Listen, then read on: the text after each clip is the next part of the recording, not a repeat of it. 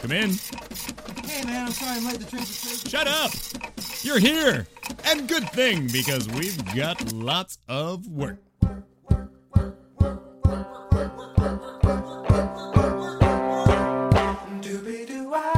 It's Employee of the Month with Katie Lazarus, the talk show featuring unforgettable guests with incredible jobs.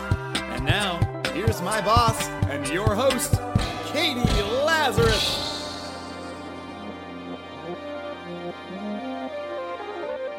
Hello. I am so exciting. I am so exciting, but I'm also so excited that you tuned in to this particular episode of Employee of the Month because it's with Candace Wiggins. She is a guard for the New York team Liberty, part of the WNBA, and she's had an unreal career where she was chosen third overall pick in 2008, right out of Stanford, for the NBA draft by Minnesota Lynx. She went on to do so well there, but she also has played for LA and New York. She's suffered injuries. She deals with all of what I feel, and I'm sure anyone with a pulse feels, are just the embarrassments of how much money goes to the NBA players, but not the WNBA players. But I'm so glad that they keep on going because they are awesome. You've got to catch them live. And just to deal with how much an Achilles tendon, she ruptured one with 8 seconds remaining in a game in New York for New York Liberty. That was in 2010. I mean, that ended her season after 8 games, but it could end your entire career. I mean, I just can't imagine spending your entire life practicing and always knowing you have that risk, but just going in. It is such a privilege to have interviewed her. I'm going to recommend you check out her essay that she did with Whitney Joyner, a journalist at Mary Claire, on recollectors.com. Recollectors is a wonderful site for people who have lost a parent to AIDS, and we spoke about Candace's father, the late Alan Wiggins, who was a ball player. Talked about all of those things, and we planked it out. I planked with her. Enjoy our interview, and I will hopefully see you at one of our live shows coming up. Okay, take care. Bye. Candace, I'm so excited to have you here, and I want to show you a clip from your most recent game. This was against the Mystics. Yes. That was the third to last for the playoffs? Yeah, it was game 3 of the playoffs. Okay, which you guys won. We won. And you had 4... Woo! 4 3-pointers. You had 4 3-pointers. Yes. And we're going to see a couple of them here. This is you not playing basketball. This is you just looking hot. Me posing.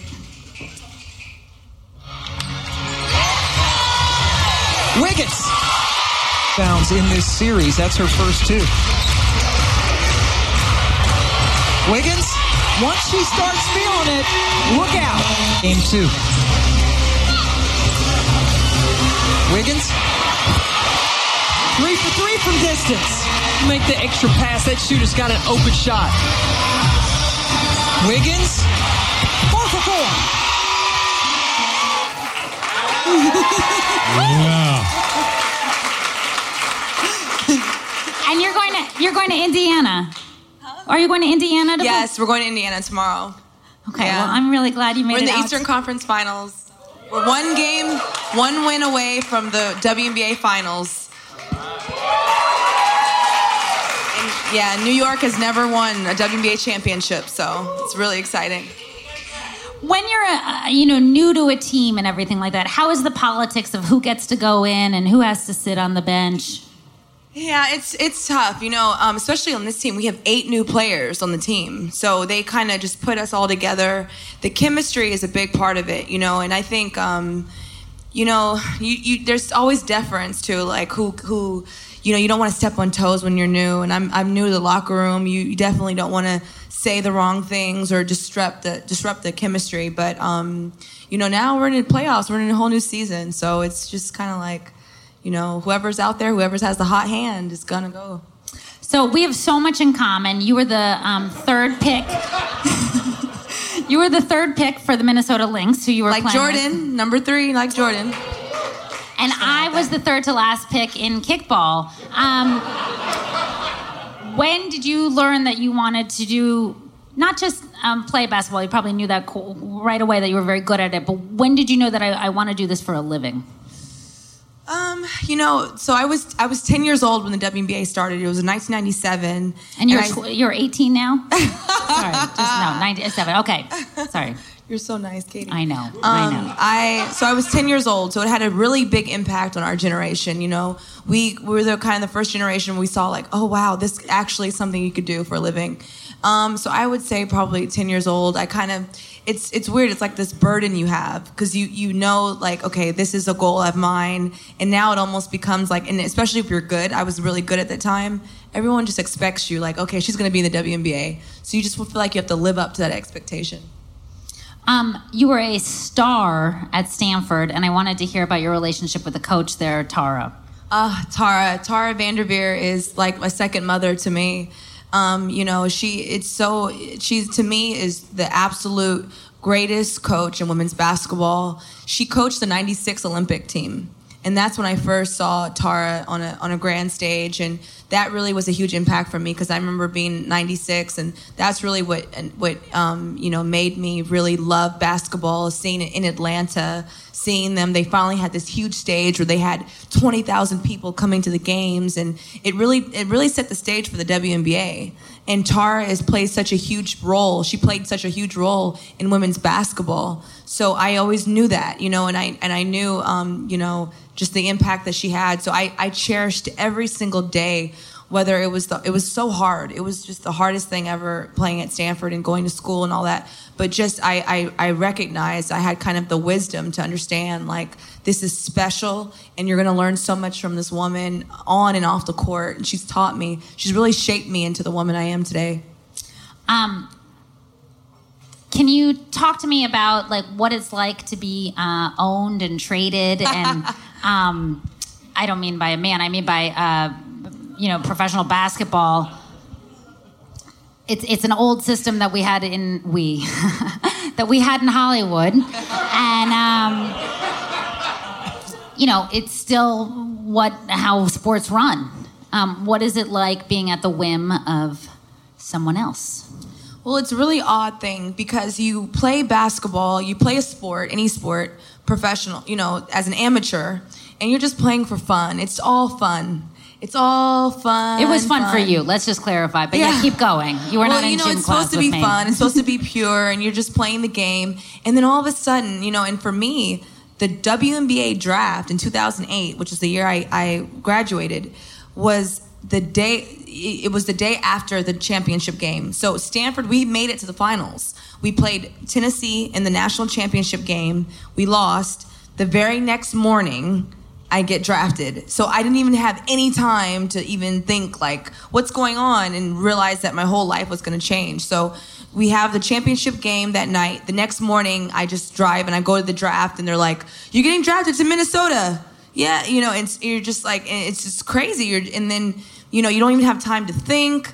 And all of a sudden you sign a contract and you basically, you kind of sign your soul away a little bit, in terms of, it's exciting. This is what you've lived your whole life for, but you don't really understand the business side of it. And then it doesn't become, it's not necessarily fun anymore. It's a business now. And now you are expected to perform and you are expected to do these things and you just kind of forget like, well, what am I doing?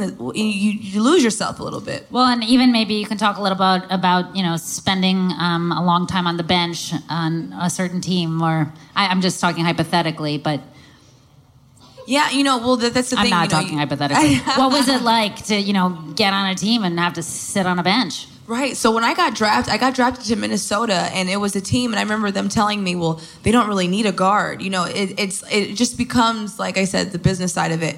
Minnesota had just signed, she's a friend of mine, but Anna DeForge, who was this all-star, and they signed her. She plays my position. She's all upset now. Why did you draft Wiggins when it's my position? So, I remember just feeling all this tension, and you're just kind of like, she's a veteran. She was an all-star. She was proven. And then I'm coming in here, and then she just feels like I'm, taking her spot. And it's a lot of tension, and it was confusing for me because the business and the personal side, it really affects, the team dynamics. And I had just come from a team where I was the leader, and Tara, I understood the system, and then you're in a whole different world. And, but my first year I got 6 Women of the Year. So I kind of just took that role and I said, you know what, I'm going to make the best of it. If I come off the bench, I always see the positive in everything.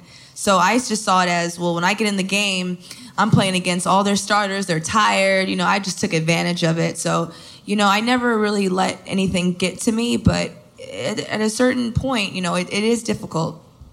I want to go back a little bit and talk about, well, actually, before we go back, so I came to one of your games, and you guys had to take a bus that night to D.C. Yeah. Do the NBA, do they take a bus too? No, I don't know what the NBA does. I know they have the private planes that we don't have. Why is there a difference between the WNBA and the NBA? Oh, man. How much time do we have? I don't want to take everybody's time. There are so many differences, and first of all, there's just different dynamics between women and men. What women can do and what men can do. We were not genetically... I'm pretty sure you could take a private plane if someone offered it to you. Thank you. I agree.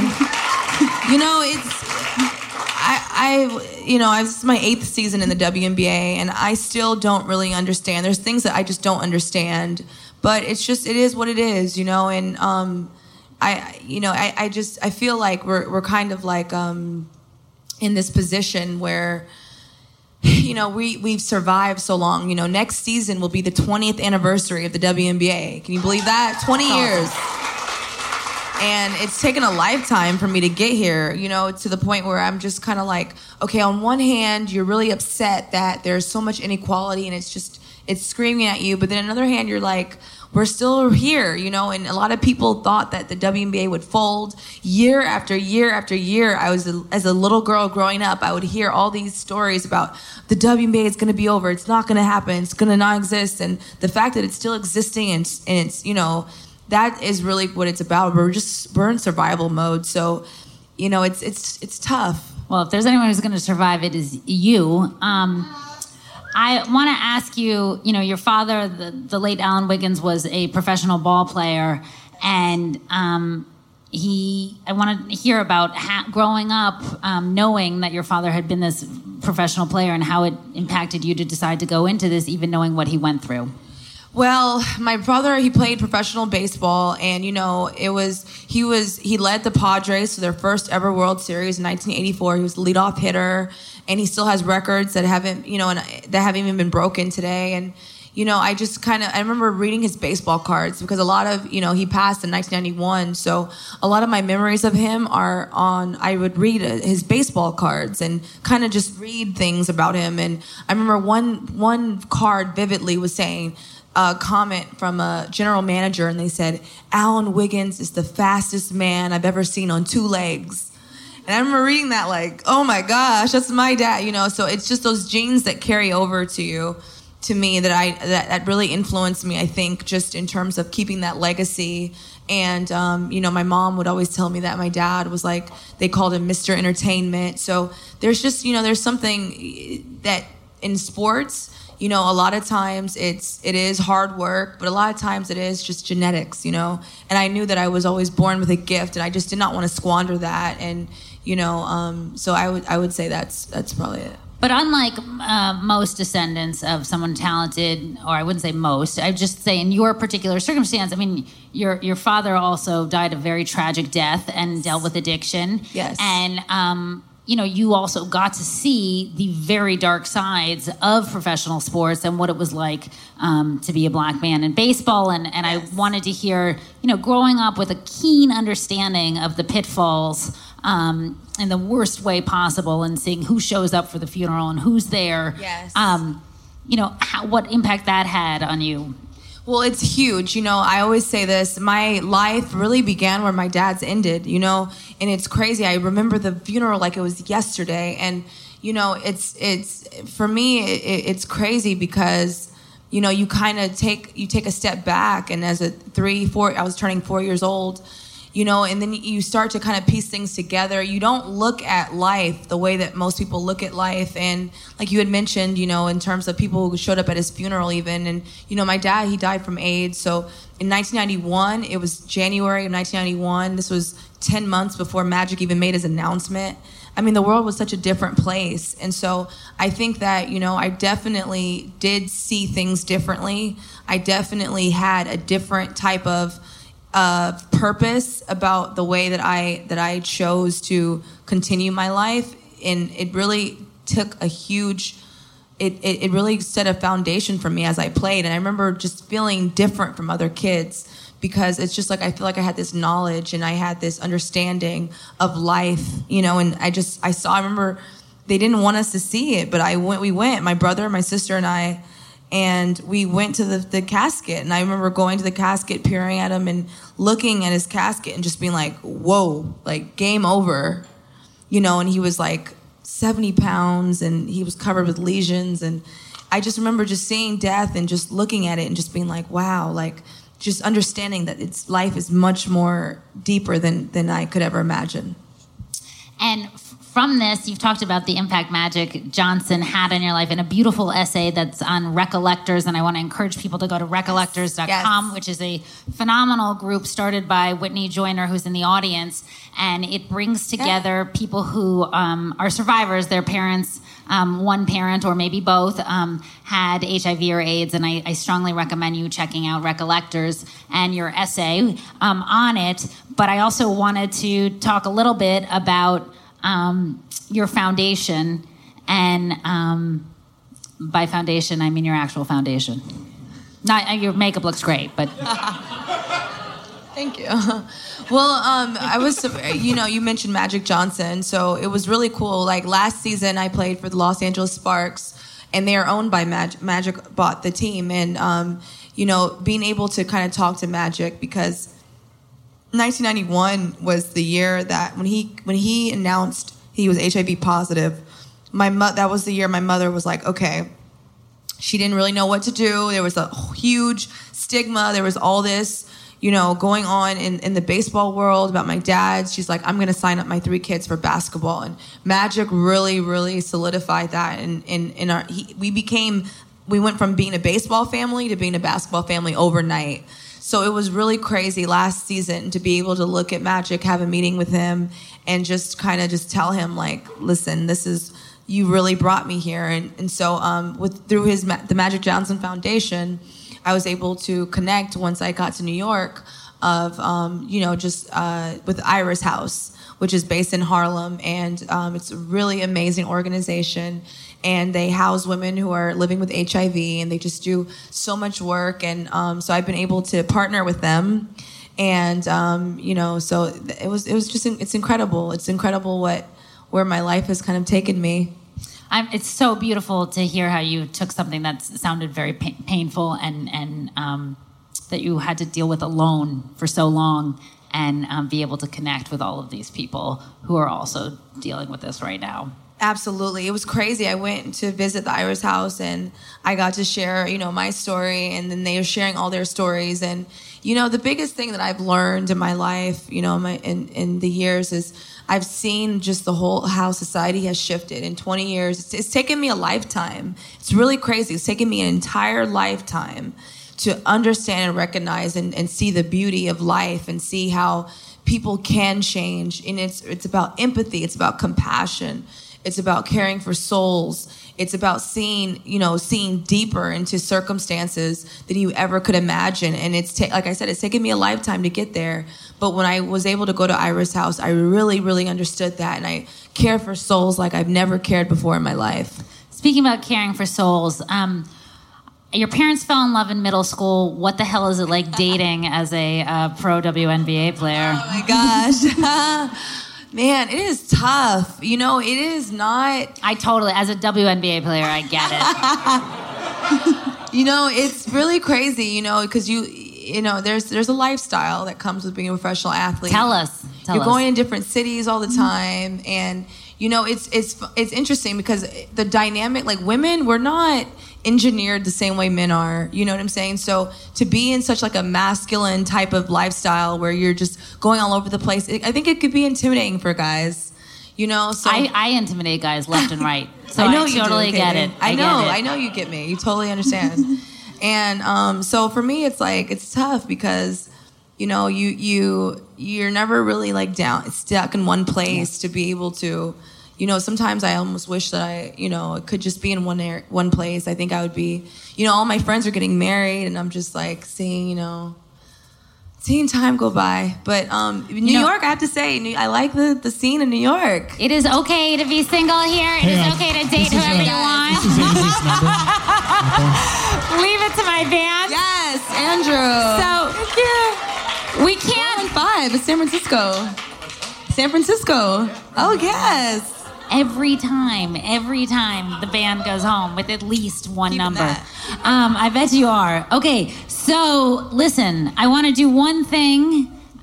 We can't do a dribble off because I can only dribble, water out of my mouth. But we're gonna do a one-handed push-ups. plank. Okay, let's see who lasts longer. Planks. Okay.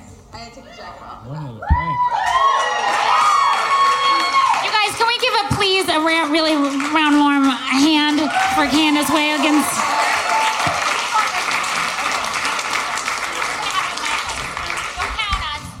Count for time. Yeah, can we have a little plank music, guys? Can we, We'll do 28. something very peaceful. You're gonna get on your mark. Get set. Women plank. They're starting off with a side plank. This is not an easy thing. I guess they're just gonna hold that there. You can notice that Katie, raising the stakes. Is Miss Candace Wiggins? Okay, in a dress. We're getting a little wobbly back there. Yeah, doing side tree. This could last a while, people. Because Katie's been taking lessons with Tara Brock. Oh, she's going in for the one.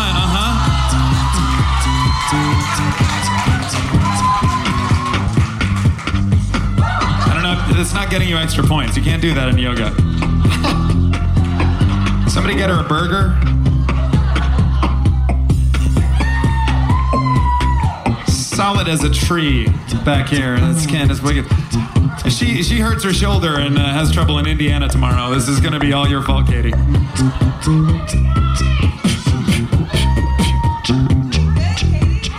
We're going to give it 5 more seconds and then you both win. 5, 4, 3, 2, 1!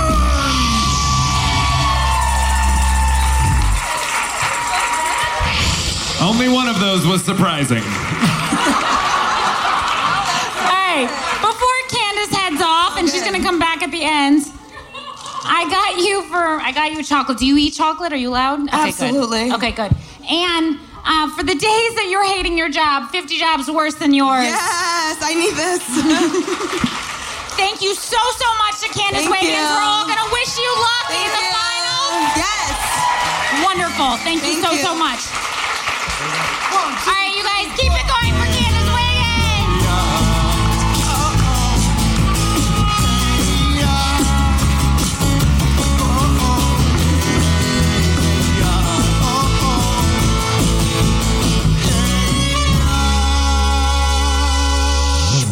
Great work. You really enjoyed the show? Absolutely. I like all of your voices. It makes me feel like I want to do voices. Thank you to Jelly D. Thank you to Ian Mazoff. Thanks to all of you for listening. Please continue to check out the show, and you can check me out at Katie Lazarus, at Katie Lazarus. I don't know what Katie Lazarus, but at Katie Lazarus. And what about you, Jelly D? You can check me out at Jelly D on the twits. And also at meetaninmate.com. You can also find him there. Exactly. Thank you all for listening, and can't wait to talk to you at the next episode. We have so many more coming up, so please stay tuned.